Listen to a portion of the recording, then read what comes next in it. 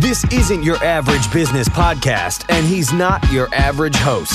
This is the James Altucher Show on the Choose Yourself Network. Today on the James Altucher Show. My sister, she said, "Dad, I think I know who kidnapped Elizabeth." And he said, "Well, who is it?" And she said, "I think it was Emmanuel." That was the name that he had used all during my kidnapping. What was going through your head the first time you maybe had an opportunity to escape? On the one hand, I was extremely hopeful. I did want to be rescued. I wanted to go home more than anything. But on the other side of things, as soon as that police officer walked in and flipped his badge open, Wanda Barzee, she immediately just clamped her hand down on my leg. And it was just like, it was like reliving everything all over again. It was like being kidnapped all over again. It was like being raped all over again for the first time. It was like being chained up all over again for the first time. What was the core, do you think, of what got you through those 9 months?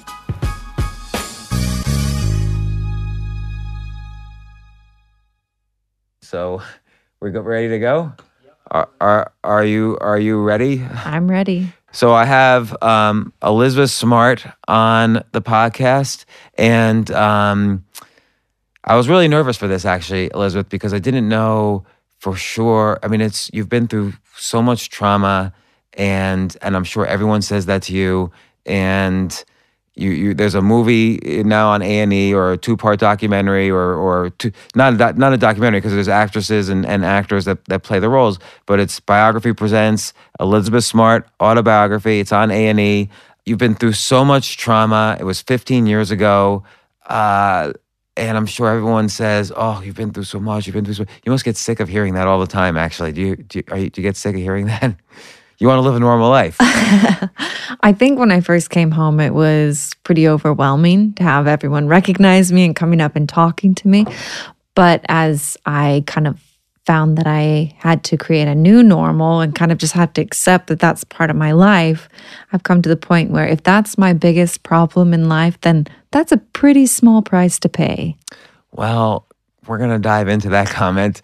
I'll start off describing the trauma and then maybe hand it off to you. But essentially, and you could correct me where I'm wrong on some of the facts, but essentially 15 years ago, you were a 14-year-old girl.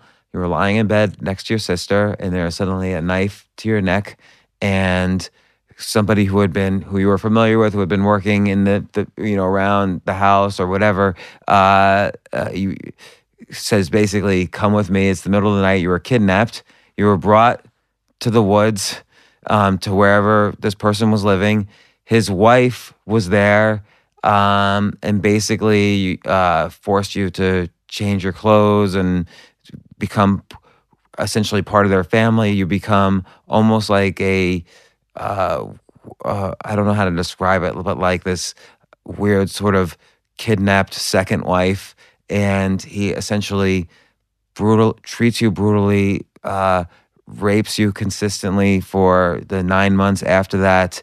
And then finally, people recognize him, and then through that recognize you. You were in veils whenever they went outside, recognize you, you're saved, you go back to your quote unquote normal world. But as you just said, it was a new normal. And 15 years later, there's new things that come out in this A&E movie. It's excellent. But I really think the story of your renewal and your advocacy now on sexual abuse, and we just had Stephen Tobolowsky in here to do a podcast, and he saw you and shook your hand and said you're like a personal hero of his for your endurance and how you've got through things.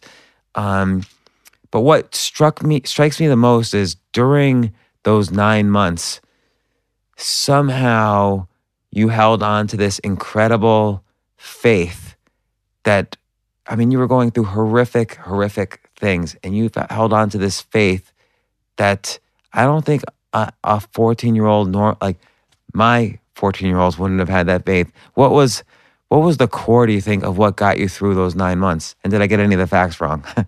Well, you were pretty accurate with most of them. He wasn't really someone that I was familiar with. I'd seen him once out while I was school clothes shopping with my mom, and he came to my house once to do some yard work, and that was it. I had limited to no contact with him at all. So he was really a stranger. And then, everything else was pretty accurate. I left out horrific details because there is horrifying details, but people could read that online. Trust us that it was horrific. More important to me is the endurance and how you got through it. Yeah, so my family, they played a huge role in moving forward. I feel so lucky. Actually, it's crazy when I feel like it's crazy when I say this, but in the 15 years since I've been rescued, as I've gone out, I've spoken, as I've met other survivors and I've heard their stories, I feel so lucky that the person that kidnapped me and the person that abused me so much was a stranger, because most kidnappings, most abuse, most rape that takes place is by a family member or someone that you know. And it could happen over years.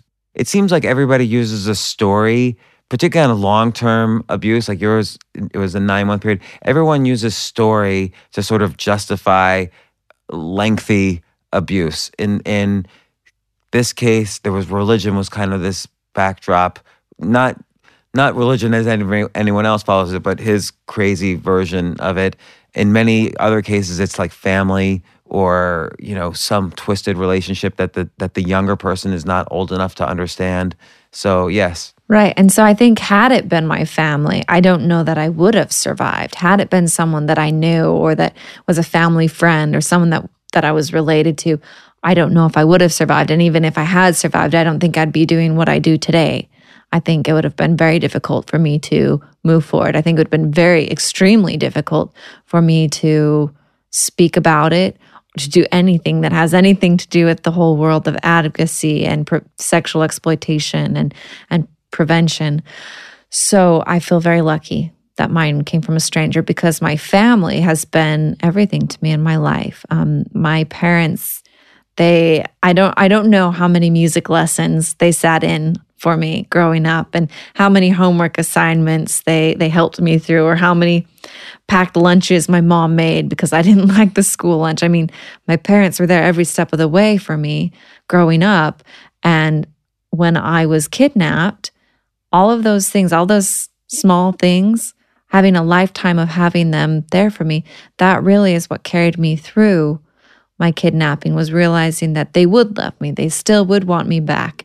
And religion, for me, I think it should be something beautiful. It should be something that brings you peace. It should be something that gives you hope when you feel like you're alone or you feel like you're wandering in darkness. And my parents, from a very early age on, they made it pretty simple. They said, you'll know a person by their actions. If they're a good person, they'll be doing good things. If they're a bad person, they'll be doing bad things. So despite the fact that my captors constantly were like, oh, God has commanded us to do this, God has commanded us to do that. This is all, that we don't want to do this, but we have to because we're following God's command. It was always pretty easy for me to separate that from what they said from actual faith, from actual religion, because they were hurting me. They were hurting my family. They made me feel terrible. And that's bad. That's a bad thing. So for me, that was easy for me to say, well, they're not good people. I think this is a really important thing to underline. It is that simple to recognize that just because they're saying God commands or the religion commands or whatever, bad actions are bad actions and good actions are good actions. And particularly in this case, it's pretty clear what's bad and what's good. There's no subtlety here. And I think you've been unfairly, and I'm just saying it bluntly in the beginning of this, you've been unfairly accused of, let's call it Stockholm Syndrome, where you kind of fall in line, you're a young girl, you fall in line with what the captors are saying and get fooled by them. But I don't think in your story you ever for a second were fooled by what was happening. I think this backlash or not backlash, but I think that statement on you is 100% wrong. Oh, well, thank you. I mean, I knew the difference between what they were doing to me and what's acceptable behavior. I knew it, but I did, from the outside, I can understand why someone might might say that. I can understand why someone might think that, but they just don't know. Why do you think people think that? I think it's easy to think that because my captors, eventually they did get to a point where they did feel like they could take me out into public. I mean, I was covered, I did have a veil on, but they felt like they could. They felt like they had enough control and enough power over me that they would be safe enough to take me out into public. And for a person not being in that situation, yeah, it might seem like it because, yes, I was out in public. Yes, there were times we were approached by police officers. It would be easy to think, well, she had every opportunity to run away, but that's not how it was. Yes, I was in the public, but I was 14. Not only that, I was quite a young 14-year-old. I was quite a naive 14-year-old. And everything that I had kind of felt safe and secure in had been taken away. So to some extent, that must have hit your faith a little bit because did you ever think, oh, if a lot of people think if I'm a good person, my faith will take care of me. But here you're in the worst situation possible. And like you say, you're a somewhat naive 14-year-old. It's probably very easy to think, what did I do wrong to allow this to happen to me? Well, I think for me, I never thought it was my fault. I never felt guilt over what had happened because I was at home in my bed. I was asleep. I mean, I was doing everything that I was supposed to be doing. So that was not something that ever plagued me or ever bothered me. For me, when he kidnapped me, when he did all these things, I never felt like this was my doing or somehow I contributed to this situation. For me, this is his decision. It's a bad decision. It's a wrong decision, but he decided to do this. This is all on him. Well, and his wife. And so one thing that moved me a lot in your story is that during these 9 months, when all of these things were happening, a lot of times you would find even the smallest things to be grateful for. So like, for instance, the campsite you had a tent over your head. Was it hard to sort of remind yourself of these kind of almost self-help techniques to kind of keep on enduring? Like, how did you find things to be grateful for? Again, you're 14 and you're probably scared because you don't know what's going to happen next. I don't know how I would have survived.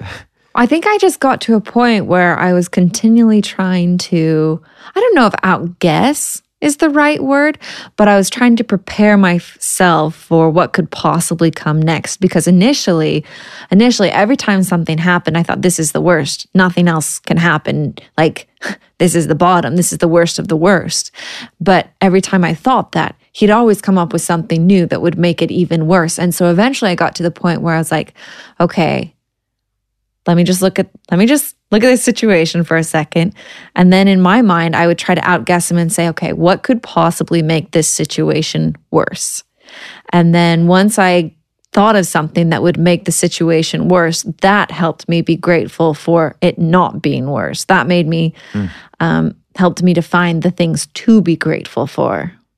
So it's kind of started almost from this stoic point of view, in that not necessarily optimism, but a severe pessimism. And then if things are not that, you kept expectations as low as possible, like beyond negative. And then, people always say happiness this is a weird formula, but happiness is reality over expectation. So if you keep the expectations as low as possible, it's a little easier to be happier even in this difficult situation.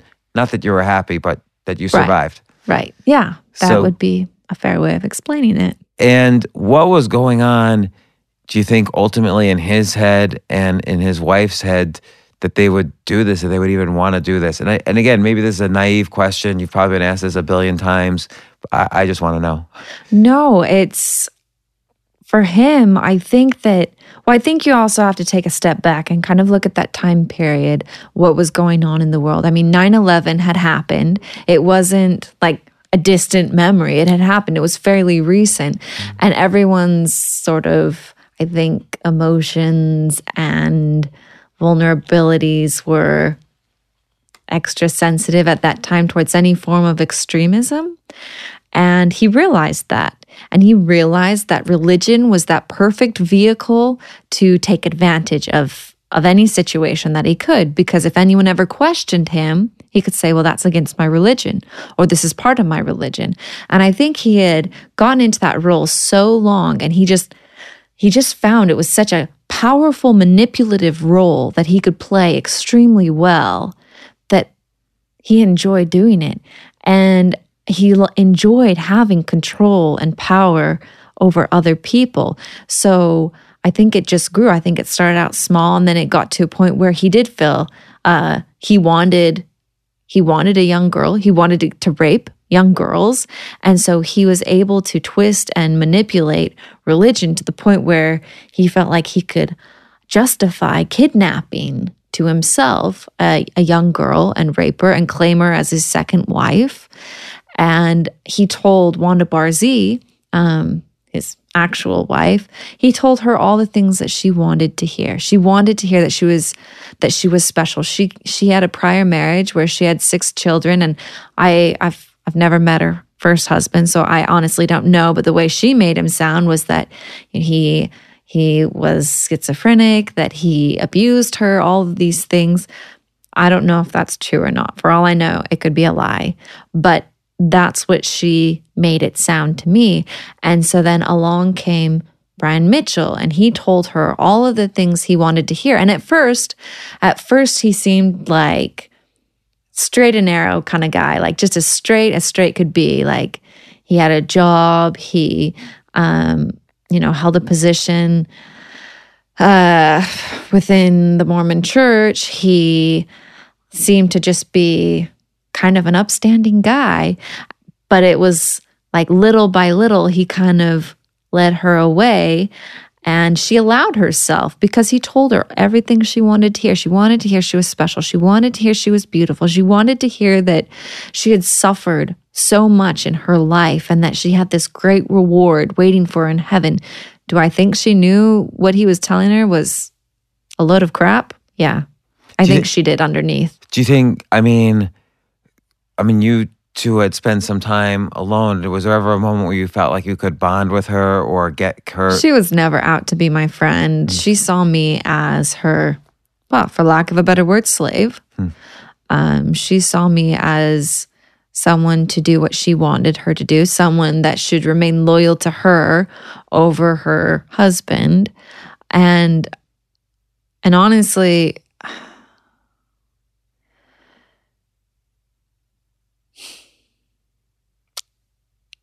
it's kind of hard to say which was worse of the two of them. Even though she had been manipulated by him in some way, like he was sort of this massive controller over the situation. But she helped enable that. And he was telling her things that she wanted to hear. And she supported him in his manipulation. She supported him in whatever he wanted to do. She encouraged him to rape me. She encouraged him. In what way? Like, what would she? Why would she want that? Why would she want that? Yeah, why would she encourage him? I think probably for a number of reasons. I think on one hand, she allowed herself to fall into what he would tell her. She would hold on to that, to try to believe it, try to convince herself that that was right. And if he was right, then that would mean that she was right. That would mean she was extra special. And so when she'd say to me that I needed to be grateful and that I needed to serve my husband and I needed to engage with him sexually, and that was expected of me,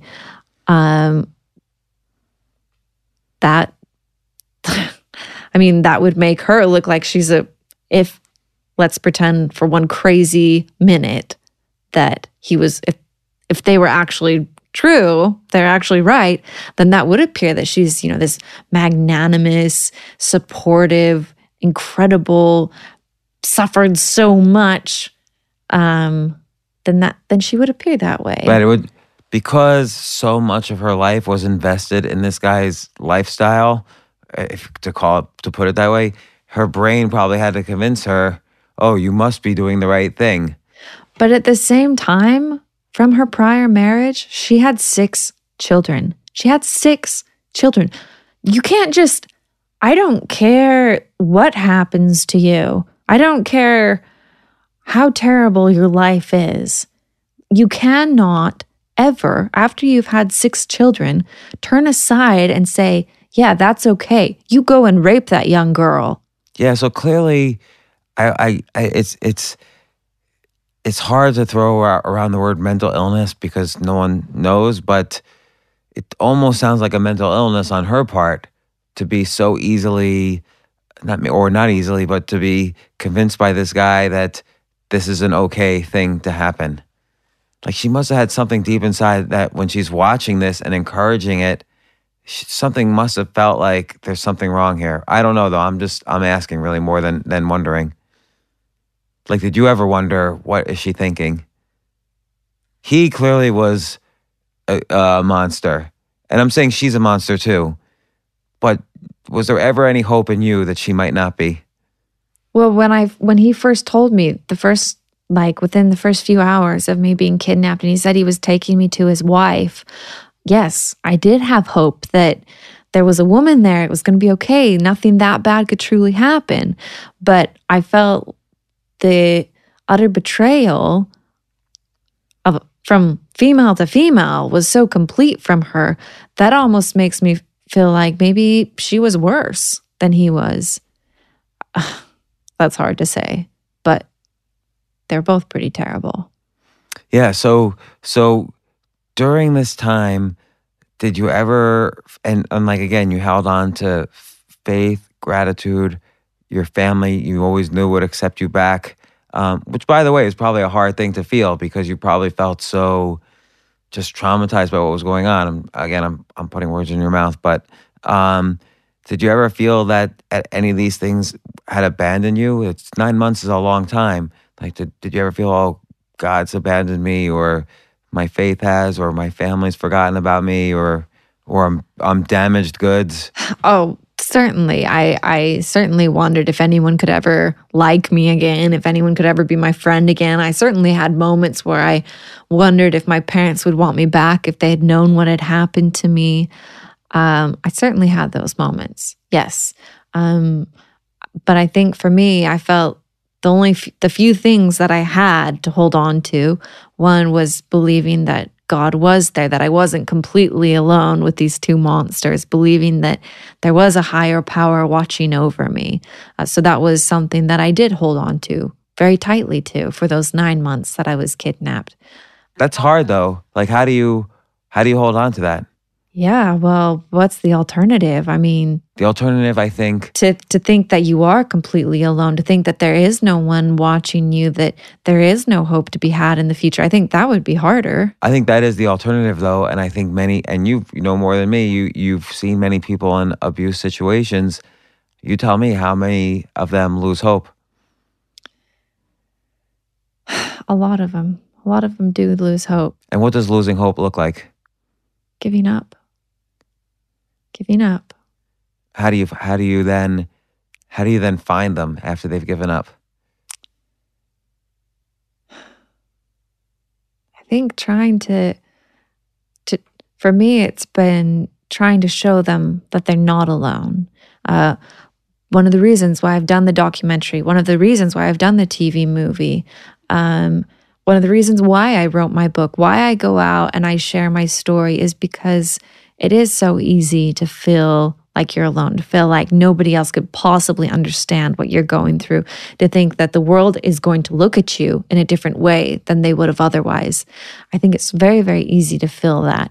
And so for me, I want them to know that they're not alone. I want them to know that this happens actually a lot. And I think we've got daily proof of that in the news. Every time you turn on, I mean, it's someone else coming forward talking about abuse that's happened to them and why they didn't speak out sooner. I think the why they didn't speak out sooner is always part of this narrative, and it ignores the fact of how, okay, that may or may not be an issue, but the real thing that happened was X. These questions that happen later is not X, which is the brutality, the abuse, the rapes in many cases, the harassment in other cases. It's almost like a way to distract from the question. And I think the most important thing about your story is not those 9 months, but the 15 years since, where you've not only rebuilt the life, but have been a strong proponent of this advocacy and helped so many people. But I think it is interesting to address the why, and what people have addressed with you is, why didn't you escape? And we talked about it a little bit earlier.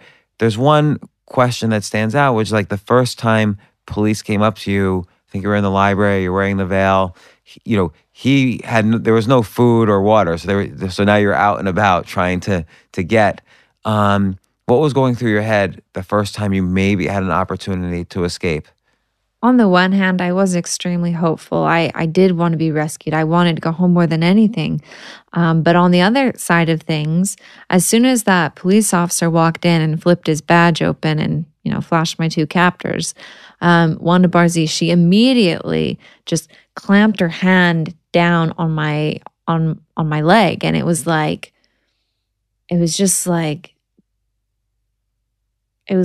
reliving everything all over again. It was like being kidnapped all over again. It was like being raped all over again for the first time. It was like being chained up all over again for the first time. It was like all of those things that had happened. It was just like they happened all over again. And it was just, for the previous, because that was September. So for the previous 3-4 months, I had been so abused and so threatened every single day that if I didn't do exactly what they wanted, then they'd kill me or they'd kill my family. It was like those words were just like going through my head over and over and over again. And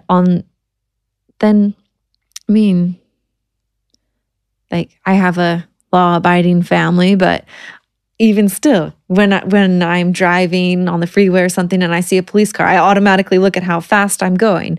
I think anytime you see a policeman, you automatically kind of see, am I doing everything right? Is everything okay? Because they are an authority figure.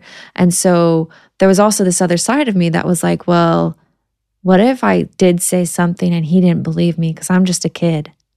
What if he believed my 2 captors? And what if I said something and he released me back to my captors? What if he didn't protect me? What if he didn't take me away? What if he didn't rescue me?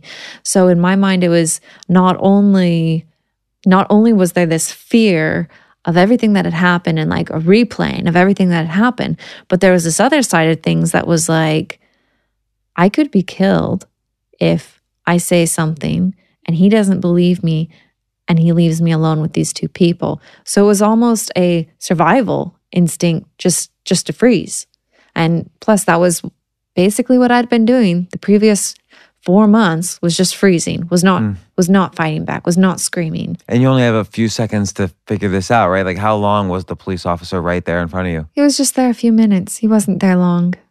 Did he ask you to take the veil down or? Oh, he absolutely asked that. But Mitchell immediately spoke up. He said, this is part of our religion. If we were to take her veil off, that would be violating her. And he's like, as her father, I can't allow you to do that. I'm so sorry. I just can't allow you. And he's like, well, could I convert to your religion? He said, no, I'm sorry. It takes a lifetime of conversion. When is one person truly converted? It's a lifetime of constant conversion.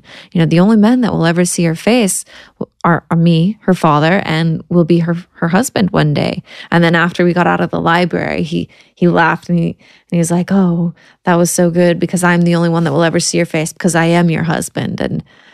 And that was very low moment. Did you have to play into it though? Did you have to like laugh at his joke? I didn't laugh. I didn't say anything. He didn't. I mean, when he would say things like that, it wasn't so much that he expected a reaction out of me. It was just like he was just trying to show me even more that he was all powerful, that he had complete control over the situation. What do you think would have happened if you tried to break free right then and said to the police officer, yeah, this is me. These guys are bad. Help. What do you, given that all these questions that you were asking yourself are legitimate. Those things could have happened. There's a probability they could have happened. They could have just not believed you. And it sounds like this guy was a master manipulator. So who knows what could have happened. But what do you think in reality would have happened if you really think about it? Well, from my perspective now, yeah, I think I could have been rescued at that point. I think I could have gone home at that point. But in my 14-year-old mind, I didn't know that. That didn't seem like a strong possibility.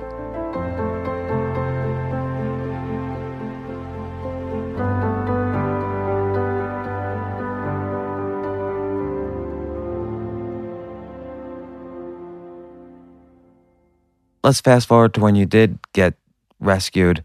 What happened? What were your first feelings?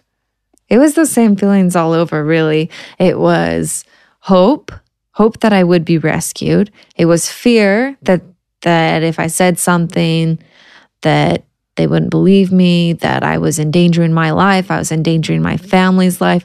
Not to mention I'd had a further 5 months of horrific abuse on top. So at that point, I was even more deteriorated than I was than my initial contact with the police. What do you mean? What does that mean? It just means that I just been through so much more abuse. But how are you deteriorated inside? I just felt like, from day one that I was kidnapped, he was constantly wanting to strip me of everything that made me me, of my name, of my family, of beliefs that I held, of standards that I had. He was constantly just trying to knock those down one at a time. And so by the time that I was rescued, I had been severely abused sexually.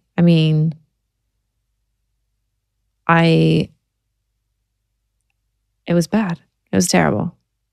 And I had survived so much, and by that point I had survived because every decision I made was with survival in mind. And so going back to the prior question about Stockholm Syndrome, from the outside looking in, the decisions that I made to survive to an outsider would look like I was going along with what they were saying. I was doing what they were wanting.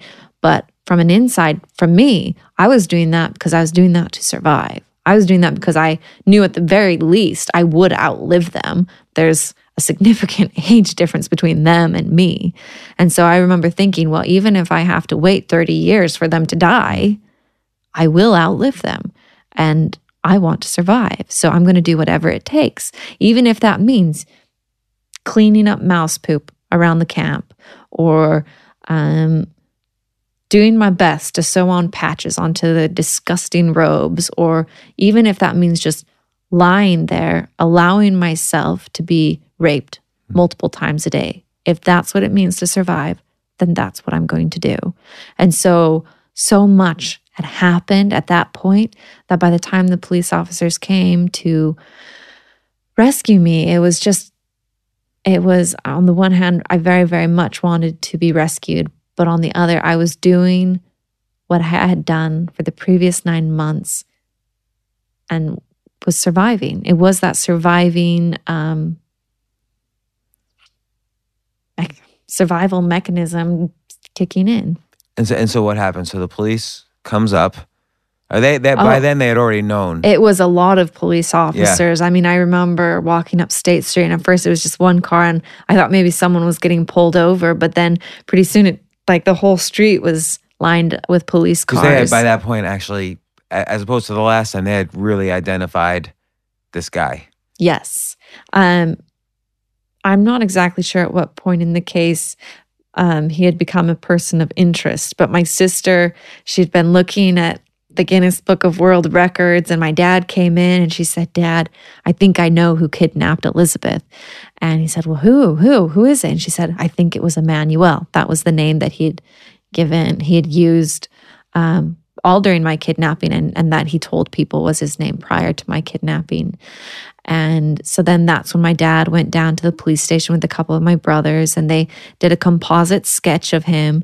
And when that was finally released into the media, there were different family members of his that came forward and brought an actual picture of him, and he became a person of interest. So he was positively ID'd as that time where I was eventually rescued. And the officers came out, they started asking him all sorts of questions. And from the moment, because during my time with them, he had taken me to Southern California for the winter, I had been able to convince them to return to Utah. And he had said before we started back, because we ended up hitchhiking back, he had come up with this whole story of who we were. We were traveling ministers for Jesus Christ. My name was Augustine Marshall, and he was Peter Marshall, and Wanda Barzee was going to be Juliet Marshall. And I was from a previous marriage. My mother lived in Florida. I came from Miami, and when I turned 18, I chose to come and join him and join in his ministry. He had this whole backstory all worked out. Very, very elaborate. And so as the officers first started questioning him, that was the story that he gave. He'd always told me never to speak, never to say anything unless I absolutely had to. And if I said something he didn't want me to say, that I'd be sorry for it. He'd kill me, he'd kill my family. So that threat was always there. And then the officers continued to question him, and then they started to question me. And as he was standing right next to me, I was giving the story that he told me to give him. I mean, he was right there, right next to me. And it really wasn't until one of the officers separated me away from my two captors and started questioning me. And one of them was like, there's a girl, she's been missing now for a very long time. Her family's never given up hope. They've never stopped loving her. They want her to come home more than anything. Don't you want to go home? And it was really only in that moment that I was finally able to admit who I was. And then what happened that second? Well, as soon as I did that, they turned me around, handcuffed me, and put me in the back of the police car. And why'd they have to handcuff you? Well, to be fair to them, I think that they'd never handled a case like mine before. I don't think they ever had anyone come back from being kidnapped. I don't think they knew what to do. Plus, I'd been gone for 9 months. What did you say? Did you say, yes, I'm that girl? Like, what did you exactly say? I did not say, yes, I was that girl. I said, thou sayest, because Brian Mitchell and Wanda Barzee were still there, and I didn't know how much they could hear. I didn't know how much they were saying. So if I was going to admit who I was, I wanted to do it in a manner that if they were to just hear the words coming from me, they wouldn't exactly know what I was admitting to. So it did take me a minute to respond. It did take me a minute to say those words, and then to eventually say that, yes, I am Elizabeth Smart. And then when I was handcuffed, I was like, oh my gosh, I survived 9 months of hell, and now I'm going to prison. I can't believe it. And so you're in the back of the police car. There's two officers in the front. They know who you are, or they pretty much know who you are. Yeah, they know who I was at that point. And did any of them say, hey, don't handcuff her, or let's hug her? No, so much happened that day. I could be missing a fact. Someone could have said something, but in my memory, I don't remember anyone saying anything. I just remember them handcuffing me, putting me in the back of the car, telling me I had to go with them. And if that was the case, if my memory remembers it accurately, then I hope things have changed since then. I guess maybe But I guess they wouldn't have known what I've been through for 9 months. They wouldn't know if I'd be violent or if I would, go crazy in the car. So I think they just decided that was probably the best protocol to follow. Plus, I think I've heard or had heard that any civilian riding in the car with the police in the back had to be handcuffed. So I don't know. Maybe I don't know. I guess that's just what they felt was the right thing to do. And so they did it. But that obviously made me be like, oh shoot, maybe I shouldn't have said anything. Like, So your what fear have I is not done? over yet. Like No, there's my fear really didn't end until it was a little while later when I was in the police station. I was just in this small room, and I remember just not knowing what was going on. I remember thinking, well, if they thought I was innocent, wouldn't they have taken me home, or wouldn't they have let me call my family, or something? Wouldn't they tell me what's going on? And then as I'm kind of thinking those thoughts, the door just burst open, and it was my dad who came running into the room. And it really wasn't until he was hugging me that I finally felt it was going to be okay. I didn't know what was going to happen still, but I felt like it was going to be okay, that I wasn't going to be hurt again the way that these two people had hurt me the last 9 months. It was going to be okay. And then were you able to be released with your dad?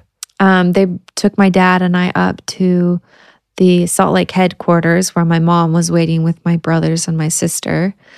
And so I was reunited with them. And then after that, I was taken to the hospital where they checked me out, tested me for everything, I think. And then after that, I was finally brought home. So then you're brought home that first day, and it's not like they threw a party for you or anything. Like, what happened then? I remember walking into my house and just thinking it looked like heaven. It was so beautiful. Like there was carpet on the floor and running water, and my harp was still in the same place that it had been when I was kidnapped. And I remember trying to play the last song that I had learned and couldn't even make it through the first page. And I remember feeling a little bit embarrassed that I couldn't finish the song, but my mom and dad were both just crying, and they're like, it's great, it's beautiful. I remember taking a bath. I mean, I hadn't bathed in 9 months, so that was pretty high up on my list of priorities to do when I got home. I remember that evening just being with my family and just being so happy. I feeling like everything that had really been taken away from me had all of a sudden been given back, and just being so excited about it, and so just feeling like I didn't want to miss a single second. I didn't want to miss out on anything. I didn't want to miss a day of school, which probably if you asked me that 6 months later, I would have been like, yeah, it's okay. I can miss a day of school. But feeling like that when I came home, I didn't want to miss a day of school. I didn't want to miss, I don't know, holding a boy's hand for the first time. I didn't want to miss going to college. I didn't want to miss having a life, having a future. I didn't want to miss out on any of the normal parts of life that I thought had been taken away from me. Even that first night, it seems like you had this your first night back, you had this strength. Like, from what I understand, your family, very caring for you, wanted you to feel safe, wanted to all kind of sleep around each other so you would feel safe. But you were like, no, back to, I'm going to sleep in my bed, the same bed that you were kidnapped from. Like, was this strength, or were you wrestling with the post-trauma here, or? No, I think I mean, my bed never hurt me. It wasn't my bed's fault that I was kidnapped. So I've never had like but would it trigger negative memories? Feelings No. associated with my house or my bed or my room. I never had negative feelings towards that because they never did anything wrong. It was this man. He's the one that violated everything. Violated my family's home, violated my bedroom. I mean, it was all him. So if you take him out of the picture, I'm still left with a wonderful home and family. And were you confident that he was in jail and not getting out, like on parole, on bail or anything like that? I mean, at that point in time, that wasn't even a thought in my head. You were just happy to be I was just out. happy to be home, happy to be able to shower, happy to have food, happy to...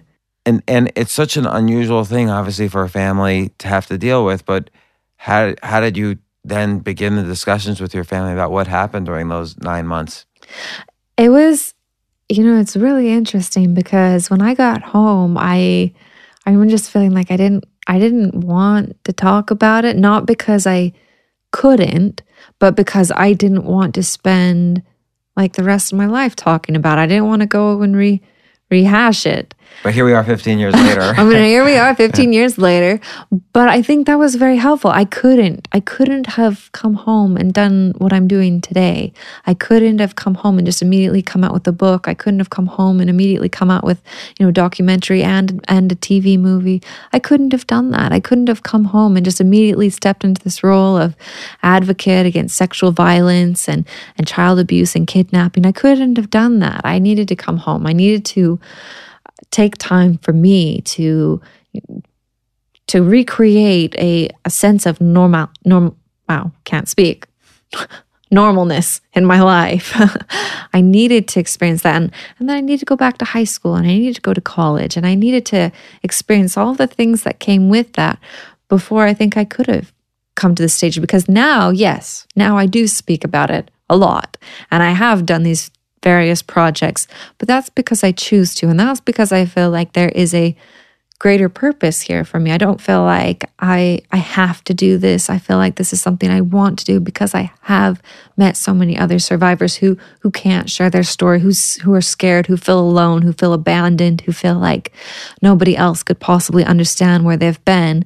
And having been where they've been, and then having experienced everything in between there and where I am today, having had people question me, question my story, question my mental stability, I know what that's like. And so I feel like if I can show it, if I can help people see what it really was like, then when they find out that their best friend was sexually abused, or their sister or their friend or someone that they know is sexually abused, they won't ask them the same dumb questions that I've been asked for the last 15 years. Yeah, so it's almost like your story of showing these questions and your answers provides an example of, it's like a guidebook to many of these people who have been abused and come out of it, that it's okay, you can live, no life is normal, but you can live a real fulfilling and happy and successful life afterwards. You don't have to be,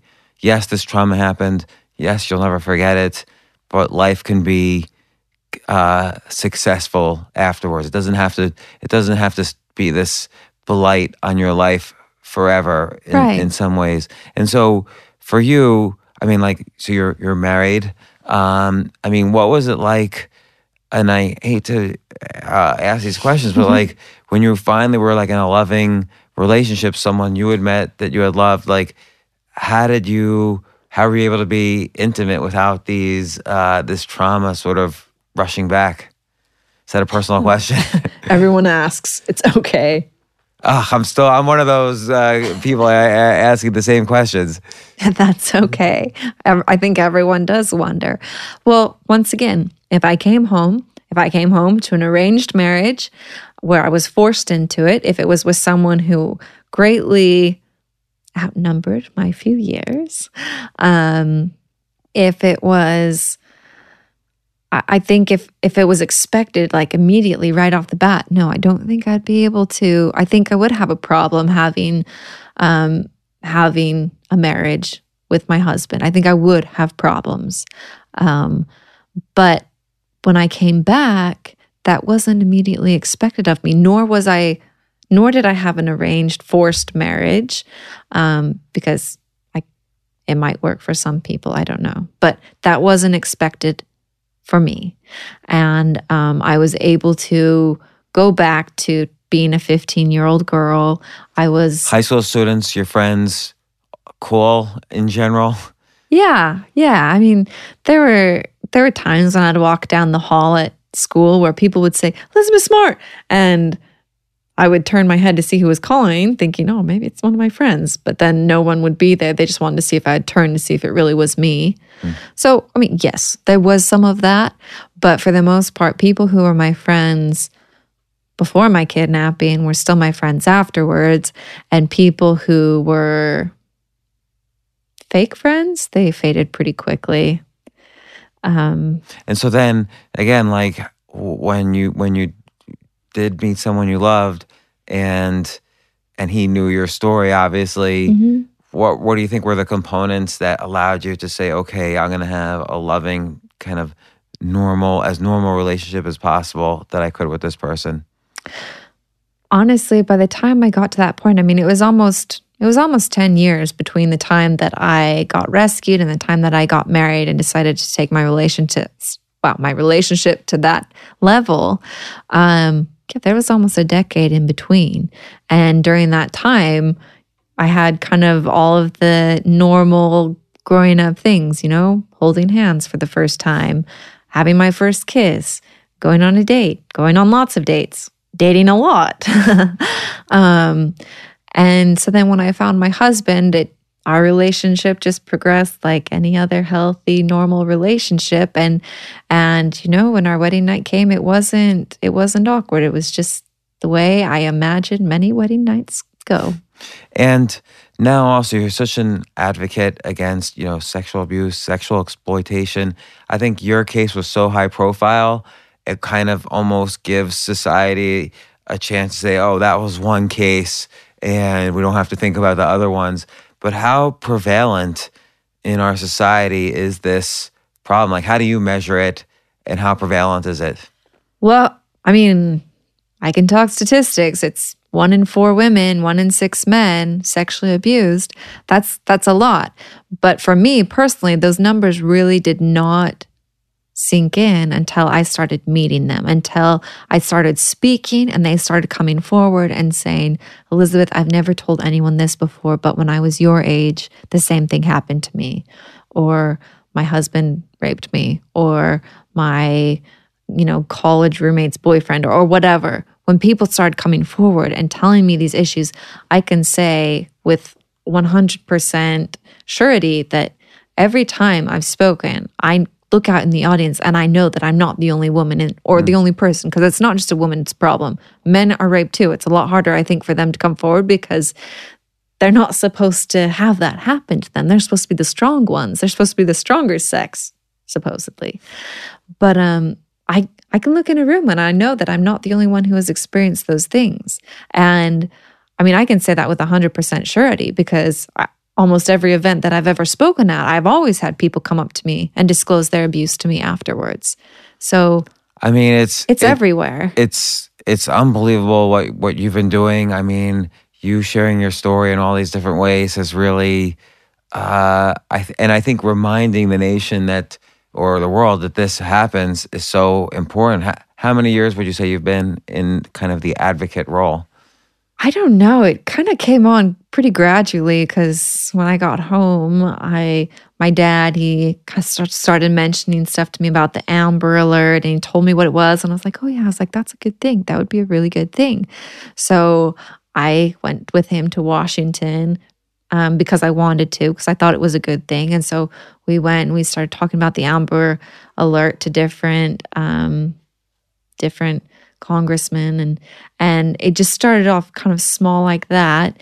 And then I guess it's been really more in the last 7 years that I feel like I've really taken it on and embraced it. Well, Elizabeth, you've done such a great job. You really are like a hero. This is such an important issue.